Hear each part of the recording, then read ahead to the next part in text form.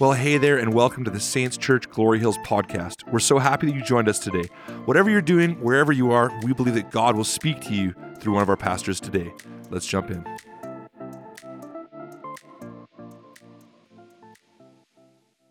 Today we're wrapping up the series, Offended and Not Happy, Part 3, and we're going to go to Ephesians chapter 4.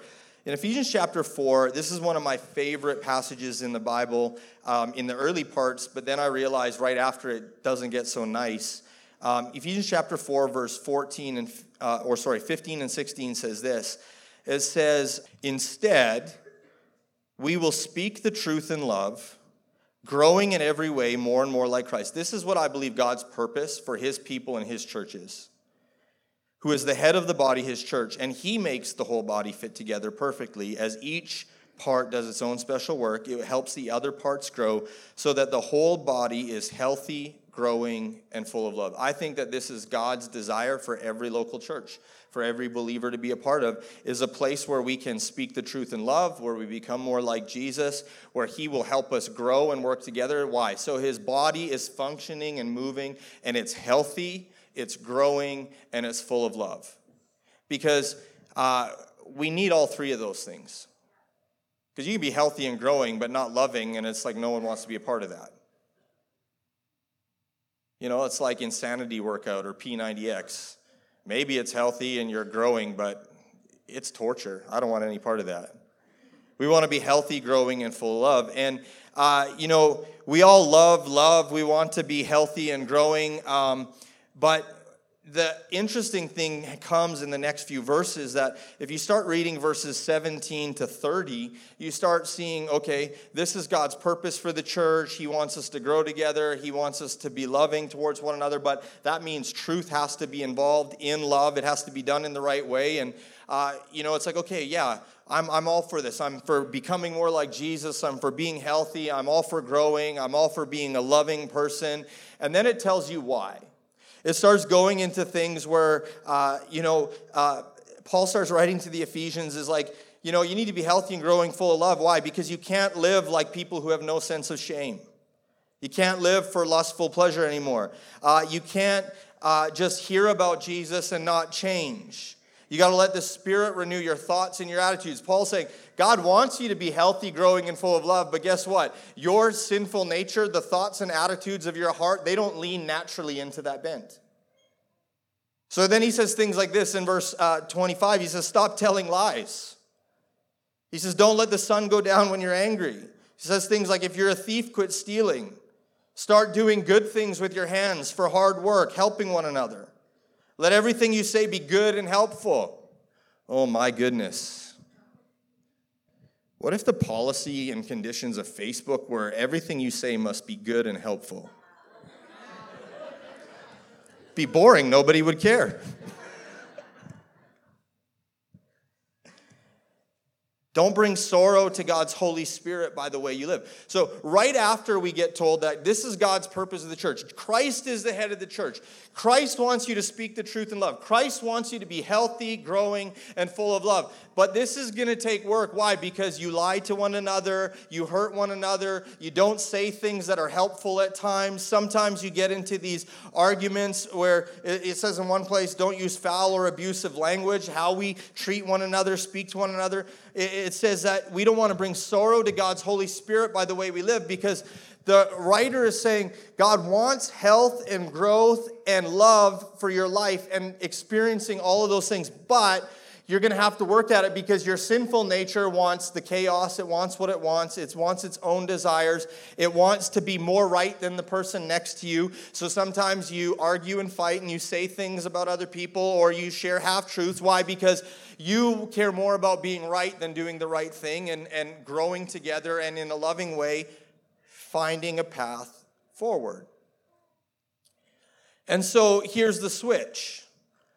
Just as you and I are told that we need to work on us, right? This is what he's doing in verses 16 to 30. He's saying, hey, when you want to grow in Christ, when you want to be healthy, when you want to live in the love of God, you gotta stop doing some things. You gotta realize there's some parts of your nature that you're gonna have to discipline, sometimes be into submission, sometimes give them to Jesus over and over again.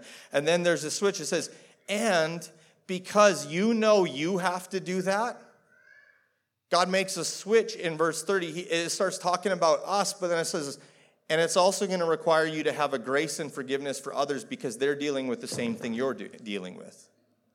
Verse 30 says this. Verse 31, sorry. So get rid of all bitterness, rage, anger, and harsh words and slander, as well as all types of evil behavior. They're saying, hey, you got to get rid of some of these things in your life. Instead, be kind to each other, tender-hearted, and here's the kicker, forgiving one another just as God through Christ has forgiven you. And when we start talking about things about repentance, forgiveness, reconciliation, when it comes to hurt, offense, let me tell you something. It gets very, very difficult at times because we're all open to the love of God and becoming more like Jesus and have grace for me because we know we have things we need to deal with on the inside, and we pray that people have grace for us as we walk through those things. I'm not perfect. I'm growing in Jesus. I'm working on myself. But when someone hurts and offends you, and the Bible says forgive them, be kind to them, get rid of that bitterness, rage, that malicious intent, because as you are expecting and you know that God has forgiven you and you're working through these things in your life, it's saying you need to switch your mindset and see people a little bit differently because God is working on them as well, and they are going through some of these things. And yes, they have a responsibility to work on these things, but as believers in the body of Christ, when it comes to forgiveness and reconciliation, we have an onus to say, I got to see people differently and learn how to forgive, because if I'm hoping and praying that people have a grace for me, and I know that God has a grace for me, the Holy Spirit wants to teach in us a grace for other people and a way to see them differently in our lives. And so when we understand that we're imperfect people working out our salvation with fear and trembling, relying on the grace of God, learning to get healthy, learning to grow in the Lord, learning to live in the love of Christ, we have to trust that other people are doing the same. And so when they act out at times, when they do things that are contrary to the new nature they're supposed to have in Christ, especially people who don't have a relationship with Jesus, and they do things to us, it hurts us, it offends us, it grates on us, we have to be those that see them differently as Christ would see them, as someone who needs that same sort of grace, forgiveness, so they can move forward in health and forgiveness, grace and reconciliation. But we're going to talk about some of these things because there are parameters for some of them. And when we come to dealing with those hurts, dealing with people, dealing with offenses, dealing with wrongs, we talked about in the last couple of weeks where we come and we're trying to justify ourselves. Well, how many times should I have to forgive someone? And the scripture we go back to often is dealing with right and wrong, where if someone sins against you, you go to them and you try and make it right. And that's for the purpose of reconciliation. We're not talking about let's gather a bunch of people, let's keep talking about how we were more right than someone else. Is this wholesome, and is it healthy? Is it trying to lead to a love and a relationship that brings peace and reconciliation? Is that what we're trying to do? But the interesting thing about forgiveness, reconciliation, and repentance is we don't always get to control the response of other people, and then God still demands and he asks that we work it out in our own life. Now, how we do that situation to situation is very different, because not every situation is cut and dry and easy and simple to build trust, to reconcile, to move forward in a healthy and godly way.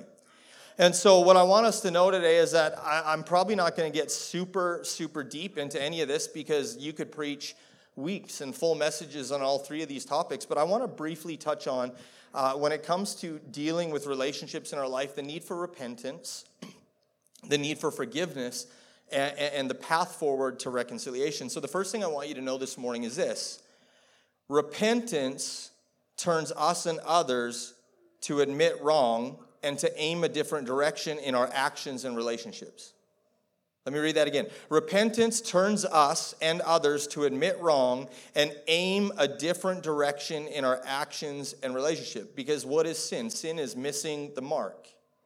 When you sin against someone, when you did something that misses the mark of healthy, growing, full of love in the right way, repentance says, okay, I need to come to a place, or they need to come to a place where we turn to find a better way to forgive, to reconcile, to admit wrong, and move forward. Why? Because the relationship, the direction it's going right now, it's not in a healthy direction. And repentance means for the things that I've done or the things that they've done, we need to turn this relationship in a different direction so we can move forward to a place that's healthy, growing, and full of love. And I would add particularly, hopefully we're turning towards God's way of dealing with these things and righting wrongs and moving forward. But sometimes we are in situations with people who don't believe the same as us, people who refuse to admit wrong, people who continue on going and don't see their patterns of wrongdoing or abuse or neglect. And yet, still in us, we have to understand and say, God, how do I look at this and how do I deal with this situation? And I think the thing for us is, I'm not saying if you were the one being wronged, that you should have to be the one repenting. I'm saying a heart of repentance says, God, help me to turn to you, even if the other person isn't, so I don't start building up those feelings of malice, bitterness, resentment. And a repentance for us is, God, this is so hard. I need to turn my heart to you. And that first step is saying, God, if I turn to you, I'm trusting you'll show me how to walk through this and deal with this. See, in Acts chapter 2, verse 38, this is an interesting scripture. This was on the day of Pentecost. This is how can we be saved, right? And now, please understand, don't go on a deep theological journey with this, because this is a stretch contextually. I just want to show the idea of repentance is a turning nature. You know, where Peter says you need to repent of your sins, turn to God, be baptized in the name of Jesus Christ for the forgiveness of your sins, and you'll receive the gift of the Holy Spirit. Understanding that you have wronged God, you have lived in sin, your life isn't going the right direction. The first step was you need to repent. You need to turn a different direction. You can't keep doing things the same way and expect a different result. You need to turn to God so he can forgive your sin and you can move forward in a healthy relationship. And so repentance is really this idea that we have to turn our hearts a different direction and our actions a different direction so we can restore and heal some relationships. 2 Chronicles 32, verse 26 is this. Hezekiah, when he had sinned, it comes to this. 2 Chronicles 32, verse 26. It says, he humbled himself and repented of his pride. There are situations and times in life where we realize to move forward in a healthy way, we have to repent before God and sometimes before others that this is the thing that's been hindering me from moving forward in a healthy, growing, loving way. You ever had to repent to your spouse for your hardness of heart, things you said? Realize that the issue in you is not the issue in them, and we have to sometimes, when we can humble ourselves and say, I am sorry that this area of my character and nature has kept me from moving forward in this with you. Now there can be, we can point a new direction, and through Jesus we can move forward. And repentance is an important part of dealing with hurt, dealing with offense, and dealing with bitterness and wrongdoing, because it actually shows us we can't just keep going the same direction and think that everything's going to be fine. Because when we get to forgiveness, we start realizing in some of the things where an apology and asking for forgiveness and repentance are not the same thing. You ever had someone tell you, I'm sorry, and you're like, well, that doesn't mean anything. And honestly, based on different people's love languages, different things mean different things, right? Like, some people hear I'm sorry, and that they want to hear the words. They're waiting for those words to come. Some people could care less about the words, and they're like, we'll see if this changes. Let's see the action, not the words. And repentance really brings us to this place where we need to understand it's time to turn from the way things have been going so we can go a new direction. And I don't really want to get into a whole theology of repentance this morning and all of those things, but I want us to see that when it comes to offense and bitterness and hurt, there is often a measure and a need for repentance. And sometimes we're very quick to look at the other person and say, they need to repent of that, they need to repent of that. When they repent of that, then I'll forgive them. And we're going to get into that. But I think sometimes what we need to do is take an examination of our own heart and say, Lord, help me to repent of what I need to repent of, because sometimes even when we're the one that has been wronged, those feelings of anger, resentment, those things, the things that we've thought in our heart, we've said, we actually need to turn to the Lord so he can fix our heart. Because if you try to reconcile with a person and you actually haven't repented of your own emotions and feelings that you've been holding, you won't associate and work with that person and move forward with that person in a healthy way, because you'll do it out of your own spirit and the feelings that you're carrying, not the guidance of the Holy Spirit that you've said, God, I'm going to turn to you and surrender these emotions to you. So when we do come together, I've even in my own heart not held something against them unnecessarily. I'm soft and I'm open to hearing a path forward. Why? Because Jesus, I've turned to you and I'm trusting you to lead me forward in this situation. In Psalm 51, verse 17, we see this. This sitting is the worst.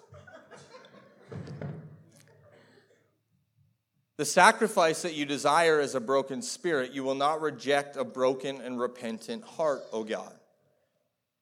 And the psalmist writes this, and he's saying, look, I could do all the grand gestures.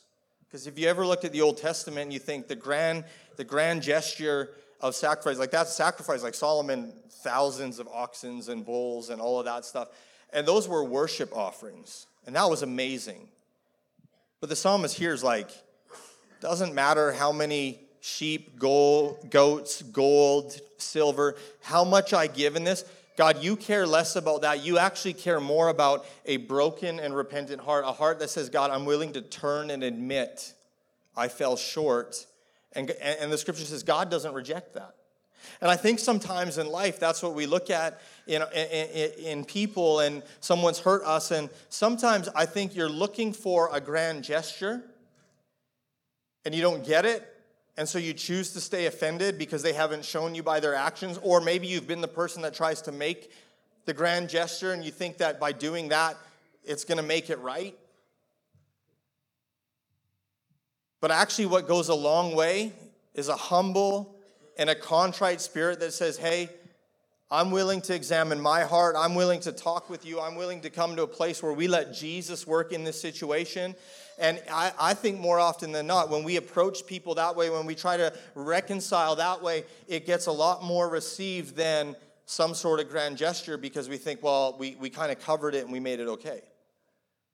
You know, you can't wrong your spouse and hurt and to the point of brokenness and be like, well, I bought you a new car at Christmas. Great. But if there's no heart change, there's no coming together of, here's a humility, here's a place that we want to come. And one thing I think we need to be very careful of, and I think that God is teaching, not only me, but I think our church, is that when people come to us looking for forgiveness and grace, we have to be careful that we see the spirit and the heart that they come in, and don't pin them to some sort of expectation that we think we deserve, that we forgive as Jesus would forgive. When they come in humility and grace and forgiveness, we actually receive that and we release them, and we trust God to do the work that needs to be done. And I don't know why I say things like this sometimes, because I work with people a lot, and sometimes you meet people they're just petty and spiteful. They're like, he did this, I'm going to get as much as I can out of this before I forgive them. You need to repent of that heart and attitude, because that's not from God. That's not going to bring healing in a relationship. And so, but the enemy would love us to believe that because we were wronged, we deserve something more. But the Holy Spirit says, hey, if we could turn our hearts towards Jesus, if we could live with a heart and attitude of repentance all around, we would be far better off. So Luke chapter 17, verse 3-4 says this. So what repentance leads us to turning towards Jesus. It says, so watch yourselves. If another believer sins, rebuke that person. And if there is repentance, forgive. So this is not saying like, oh, when people do things that are wrong or they sin and it's blatant, there's a correction that needs to come. Make no bones about it. The gospel is not, oh, just keep forgiving people. No, you address the wrong. You call it what it is. Because if we never call sin or wrongdoing what it is, you can't possibly turn from it. If there's just this blanket, oh, you're forgiven, oh, there's grace, well, they'll keep doing it again and again. You'll perpetuate a cycle of hurt. Even if that person wrongs you 7 times a day, each time they turn again and ask for forgiveness, you must forgive. So here's the catch-22. It's like, well, God, what if they do it again? Well, where's their heart? If they come repentant, asking for forgiveness, saying, I want to try this again, I want to move forward, you need to be willing to look at that direction and say, God, how do I walk this out? And you know, this idea of repentance and forgiveness, it comes to a place where we have to let them mingle hand in hand. And so repentance causes us to turn a different direction in our actions, our attitudes, our heart. Why? So we can move a new direction in our relationships. But let's talk about forgiveness. Forgiveness is where this gets a little bit sticky and a little bit more emotional and a little bit harder for us. Because I've heard it said before, unless they repent, I'm not going to forgive them. And I think there's a measure of truth that full forgiveness cannot happen without repentance because the person cannot receive it if they don't repent. They cannot receive God's forgiveness the way they need to without a turning. But I think if you're the one on the other side, the wrong, you will lock yourself up in bitterness and hurt when we refuse to release people, to let God deal with them, and we hold them in our hearts in unforgiveness, and it binds us up. We actually need to learn in forgiveness to free others to be dealt with by the Lord, so it frees us from being chained and locked to that situation or that person or that place forever, because God has more for us. In Matthew chapter 18, verse 21 to 22, it says this. It says, Peter came to him and he asked, Lord, how often should I forgive someone who sins against me? 7 times? No, not 7 times, Jesus replied, but 70 times 7. You know, and Jesus wouldn't say this, but, you know, my friend would say this, you know, you ask a stupid question, you get a stupid answer. And I'm not saying that that's what Jesus is saying, but Jesus is like, Peter, you want to ask me a question when you're going to understand how extravagant my grace and forgiveness is. So I'm going to give you an absurd answer that shows you, hey, when you experience grace the way I show you, like this is before Jesus goes to the cross. This is before breakfast on the beach. I think after that, Peter would have never asked this question the same way. Because when you have been forgiven much, you love much, the scripture says. And it changed the way Peter saw how other people could be seen. And Jesus says, no, 70 times 7. He goes, if their heart is right, if there's an opportunity for you to forgive, you should just keep releasing and forgiving. Why? Because it'll be the best thing for you. It'll be what sets you free. And I want you to hear this morning, that forgiveness isn't a feeling. Let's just be clear about that. Forgiveness is not a feeling, it's a decision. It's a decision to set someone free from the expectation of punishment or retaliation you wish would come upon them. Because when we hold unforgiveness, a lot of times the reason we're doing that is we're holding unforgiveness because we feel like they haven't paid enough. They haven't begged enough. They haven't suffered enough. And don't get me wrong. I don't blame you, because when you're hurt and you experience those emotions and if you experience that pain, there is something, a part of human nature that thinks and believes if that person was caused pain, it would mitigate yours and you would feel better.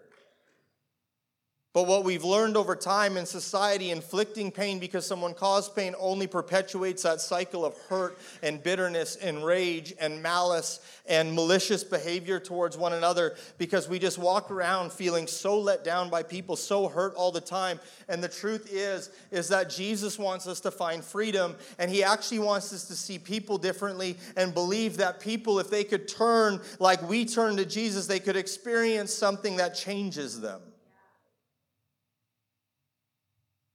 Not just puts punishment on punishment because we feel like because I got hurt, you deserve to be hurt. See, we should note that since forgiveness is not a feeling, it won't immediately lead to feelings of joy and peace. Well, that kind of sucks. Jesus, I forgive them. I'm making a decision to forgive them.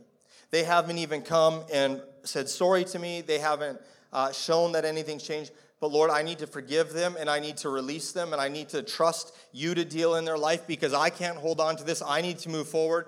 And because it's a decision you make, it would be so great that when you pray that prayer, you immediately feel joy and peace and the Holy Spirit. And when you see that person, all your feelings are joy and peace. No, they don't immediately come. The enemy will do everything he can to try and bring moments and spaces in time where those feelings come back. And we have to live out of the decision we've made to forgive before the feelings follow. And so we still need Jesus' help in all of this. In Isaiah 43, verse 25, it says this, yes, I alone will blot out your sins for my own sake, and I will never think of them again. The interesting thing with theology of forgiveness in Scripture, it says when we repent, when we turn to the Lord, when we come to Him, He says He removes our sin from us. God's like, He's trying to show us this picture that He's like, I blot it out, and He's this all-knowing, all-powerful God, and we don't have that ability in our human nature to forget everything that's happened to us. But God's showing us, He's like, for my sake, because I want to have a relationship with you and love you, I choose to not hold those things against you. I choose to not remember those things. And when it comes to forgiveness in our lives and dealing with hurt and offense and all the things that we struggle with in humanity, I think we need to learn that we need to understand forgiveness in three areas. And in his book, Enter Wild, Carlos Whitaker unpacks some of this about moving forward in your own relationship with God, but also with people, and understanding how can I truly walk out a life of freedom? Because really that's what God is after. The Bible says where the Spirit of the Lord is, there is freedom. And if we can allow His Spirit in, we can walk and live in freedom. And it doesn't mean we won't be wronged, we won't be hurt. It doesn't mean we actually won't, like I actually think sometimes there are so many Christians that walk around so full of joy and peace and trust in God, and they have every right to be offended, to be bitter, to be mad at people. And they've made those decisions, say, Lord, you have more for me. I'm not going to live like that. And it's tough some days, and some days are harder than others. And I really, I'm trying to grow, but I'm trying to learn in my heart. I want to be better at 70 than I am at 40. I don't want to be more bitter and more angry and more frustrated with people at 70 than I am right now.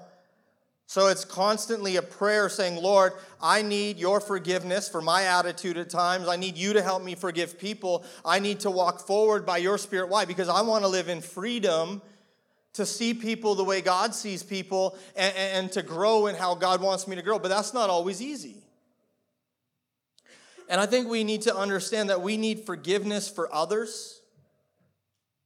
The Bible says that in the same measure that you forgive, you will be forgiven. That's an interesting concept right there.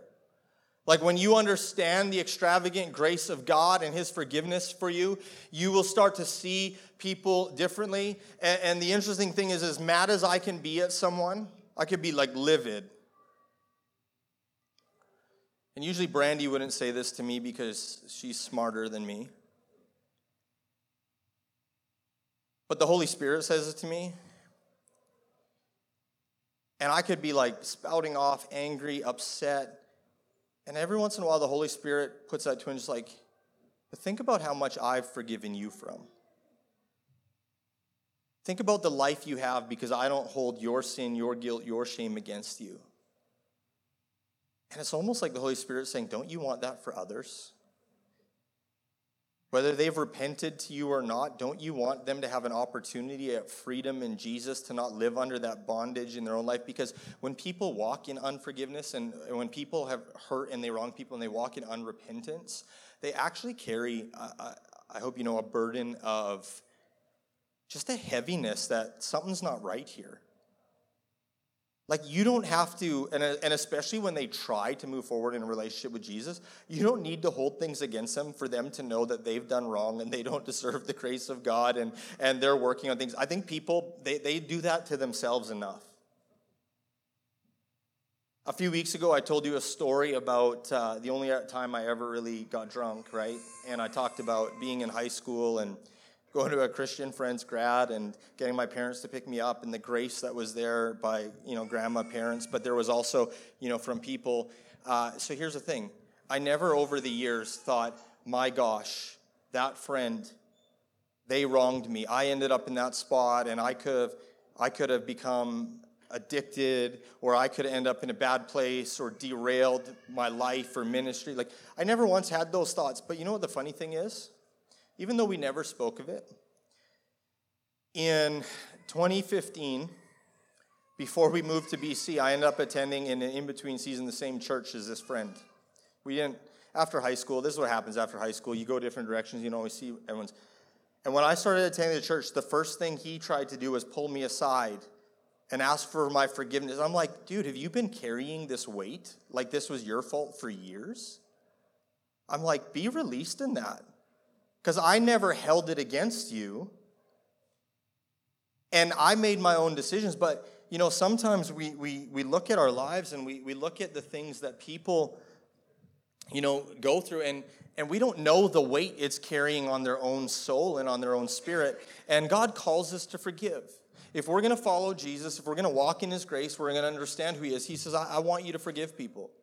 It's actually a command. It's not a if you feel like it's not a maybe, it's a command. Just as I have forgiven you, so you should forgive others. And that gets really difficult because we have learned to believe that if we forgive someone, we now pretend like nothing ever happened and everything's fine and we move on. Right? It's like cute when we make our kids hug and cuddle and make up. Every once in a while, my teenagers, they're really going at it. I'm like, I'm just going to make this real awkward for you. Now you guys need to hug. You apologize. You're going to hug. You're going to hug longer till mom's satisfied. And they hate that. And that's the thing. You start talking with young adult versions of yourself. Well, they having this and that, and you're like, oh my gosh. I see things that I wish I was better at in my life. And you're trying to parent through these things.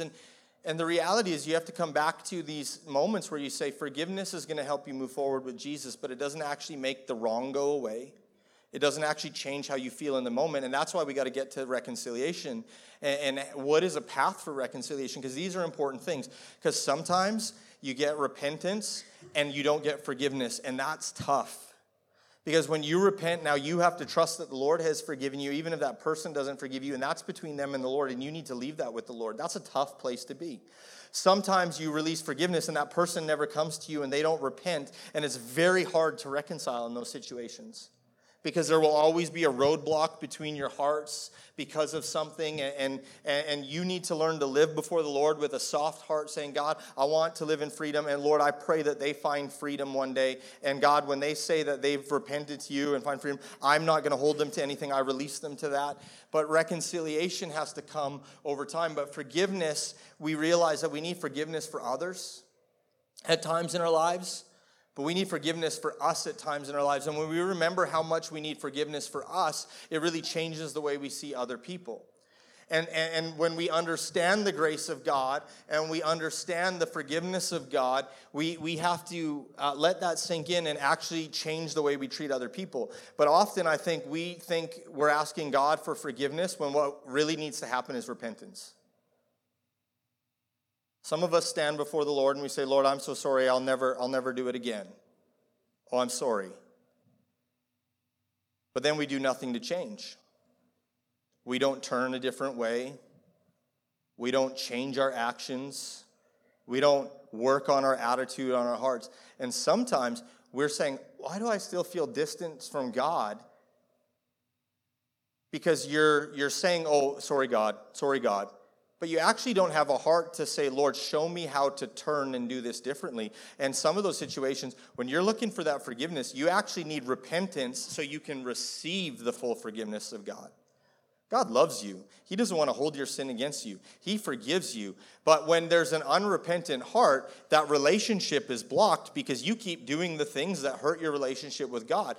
But when there's repentance and you receive full forgiveness, there is a power of transformation and freedom to change the things that you're doing so you can walk a different way. And so we need to learn forgiveness for others. We need to have forgiveness for us, from God, from other people. And so sometimes, even in dealing with people. Like, I love when I tell my kids, they're probably going to be rich. They're going to cash in at Christmas, say, Dad, you keep mentioning us in sermons. We had like an extra $100 this Christmas because of that. But, hey, you need to go apologize. Fine, I'm sorry. Eyes rolling, not even looking at the person. They probably get that from me. But to sit in a place where you say, this is what I'm sorry for, and I'm not going to do this to you again. That's a whole different level of being able to release and forgive and reconcile when you work in relationship. Because that's the thing, you know people that you're in relationship with, and when they've hurt and wronged you, you know whether something's genuine or not. Can you have a conversation about it, or are they just saying words to hope you go away? Because in Canadian culture, sorry flies out of our mouth every 5 seconds, and it really means nothing anymore. And so we need to find forgiveness. We need to learn how to forgive others, and we need to find forgiveness for us at times. But that actually sometimes is maybe more repentance. And I would challenge you, when you're dealing with things with you and the Lord, say, Lord, do I just need forgiveness for this, or do I actually need to repent of some things, and do I need to change some things in my heart, my attitude, my walk, so I can fully experience the power of forgiveness? Because it's not like God's holding your sin against you, but there is a power and a freedom that comes when you actually repent and take the fullness of that on. But one of the hardest areas of forgiveness, and I'm going to call the band back up, for us is forgiving ourselves. And I think this stops a lot of people from actually walking out the freedom that they're meant to have. Because often we have a hard time forgiving and releasing people, or dealing with the things that we need to deal with in our lives, either between us and someone else or us and the Lord, because we actually don't believe that it's real or it's powerful enough, because we've refused to forgive ourselves. And we hear it all the time, the Lord loves you. You repent, you turn to him, he forgives you, he wants to set you free. He wants you to set other people free. He wants you to learn how to forgive them. He wants you to learn how to speak the truth in love so you can move forward being healthy, growing, and full of love. But sometimes your biggest roadblock is, God, I hear it all the time that you love me and forgive me, but I don't know if I can forgive myself. And we put ourselves in a place where I won't go there, I won't do this, I won't try that, because the Lord's not holding something against us. Maybe even the person you wronged isn't holding something against you, but you've held it against you for so long. And can I just say, if that's you this morning, I've really challenged you to take some time this week and just trust the Lord and say, Lord, help me to believe what your word says, that your grace is sufficient for me, that I can let this go, that I can release myself from this thing holding me captive, because God, you don't hold it against me. That scripture we read about, I blot out your sins. He says, for my sake. It's not God saying, repent so you can be in a relationship with me. He goes, no, I blot out your forgiveness because I want to be in relationship with you, and I can't if I'm always seeing you in this light of your past. And some of you need to learn to forgive yourself. So where does that leave us with reconciliation? Well, it leaves us here. Oh my gosh, this went way too long. 2 Corinthians chapter 5, 15 to 21 says this. I'm going to read this really quick. He died for everyone so that those who receive his new life will no longer live for themselves. Instead, they'll live for Christ who died and was raised for them. So we've stopped evaluating others from a human point of view. This is important. At one time, we thought of Christ merely from a human point of view. How differently we know him now. This means that anyone who belongs to Christ has become a new person. The old life is gone and a new life has begun. All of this is a gift from God, who brought us back to himself through Christ. And God has given us this task of reconciling people to him. For God was in Christ, reconciling the world to himself, no longer counting people's sins against him, and he gave us this wonderful message of reconciliation. So we are Christ's ambassadors. God is making his appeal through us. We speak for Christ when we plead, come back to God. For God made Christ, who never sinned, to be the offering for our sins so that we could be made right with God through Christ.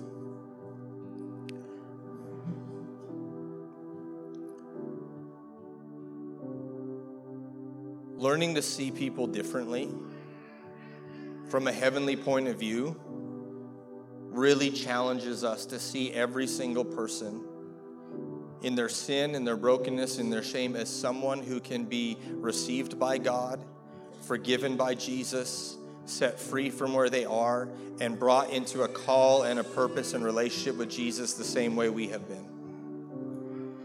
And what reconciliation does is it rebuilds relationship as you can walk together in trust and boundaries to restore what was lost. That's the key to reconciliation. It's learning to say, both parties, we're going to repent, we're going to turn to God's way of dealing with this. We're going to let forgiveness bring freedom, but reconciliation means we're going to learn how to walk together in a forward relationship in trust and boundaries to restore what was lost. And can I tell you something about trust and boundaries? Trust is earned and built. It does not need to be given the minute you forgive somebody. You can release them from the hurt. You can release them from the thing that they've done so they can deal with the Lord and the Lord can deal with your heart. But if you were going to reconcile, trust is earned and built. Dr. Henry Cloud says forgiveness has to deal with a past action. If the abuse and the thing is ongoing, present right now, you cannot forgive the person until you get out of the situation or you make it a past thing. Because if you're constantly in it and you're saying, oh, I forgive you, you're perpetuating a cycle when there's no repentance and it's very hard to reconcile. You actually just lead yourself down a path of continued hurt and abuse. And God doesn't want you to live that way. So there are moments where you need to say to people, I forgive you, but I will be pulling away from you because I don't think you even understand what you did to hurt me. We haven't hit a path of repentance to move forward in reconciliation.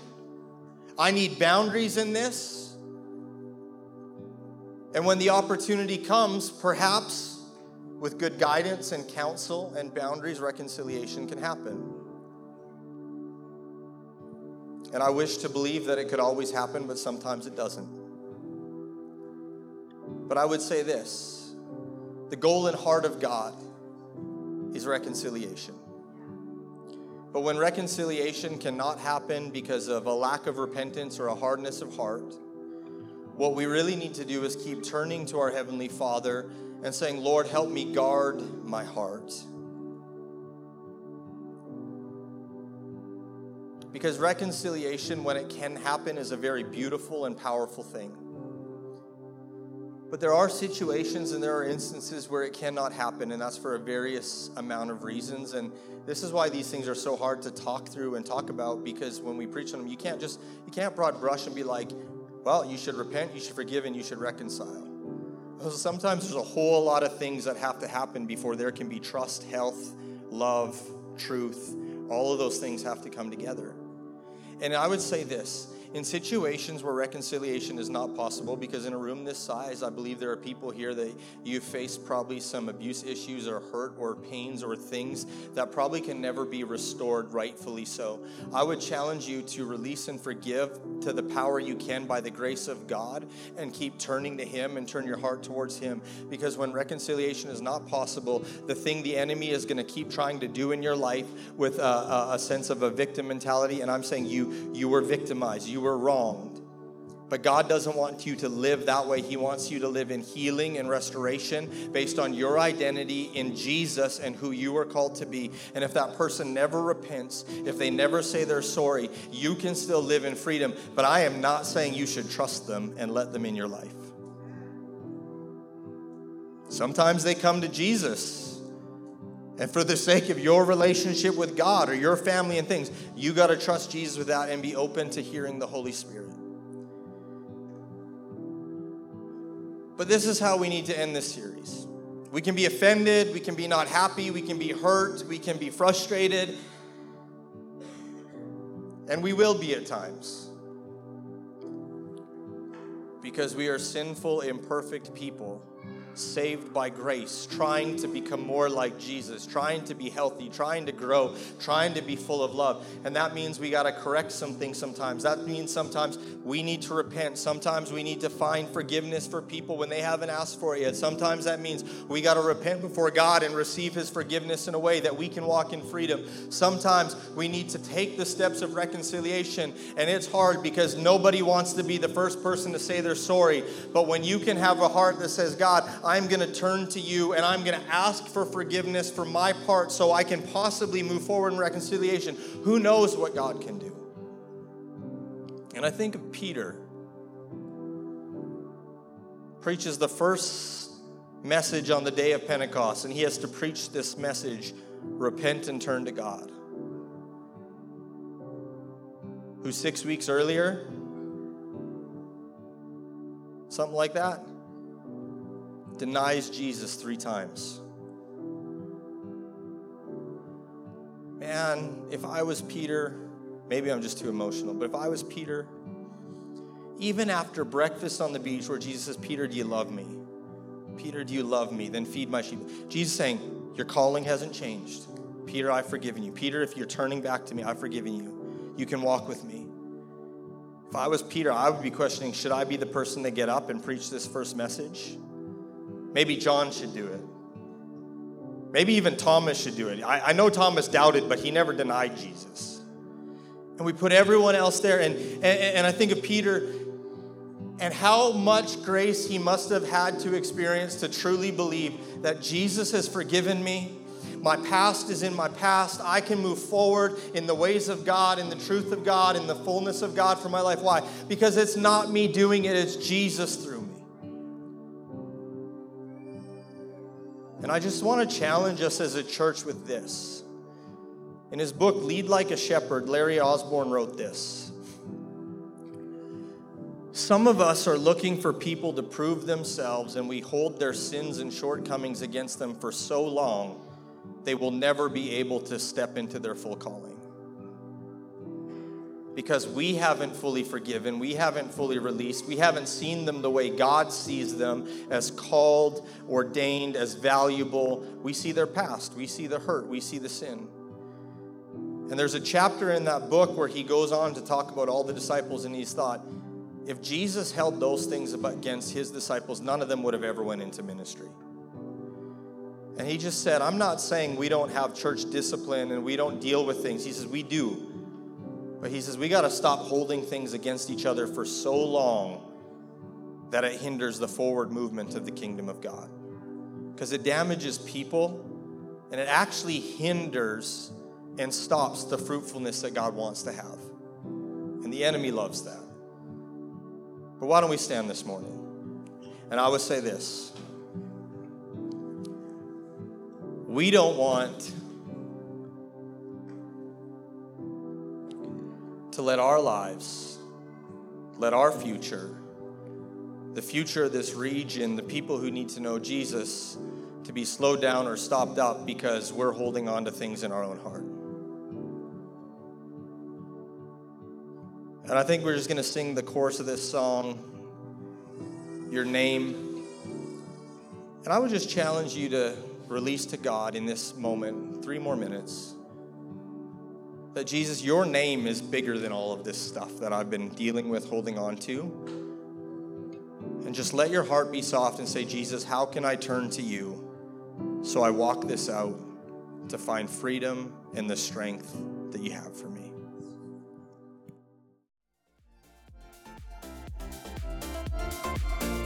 Hey, thanks for joining us today. If you have any questions or are looking to get connected in any further way, head to saintschurch.ca and we would love to meet you.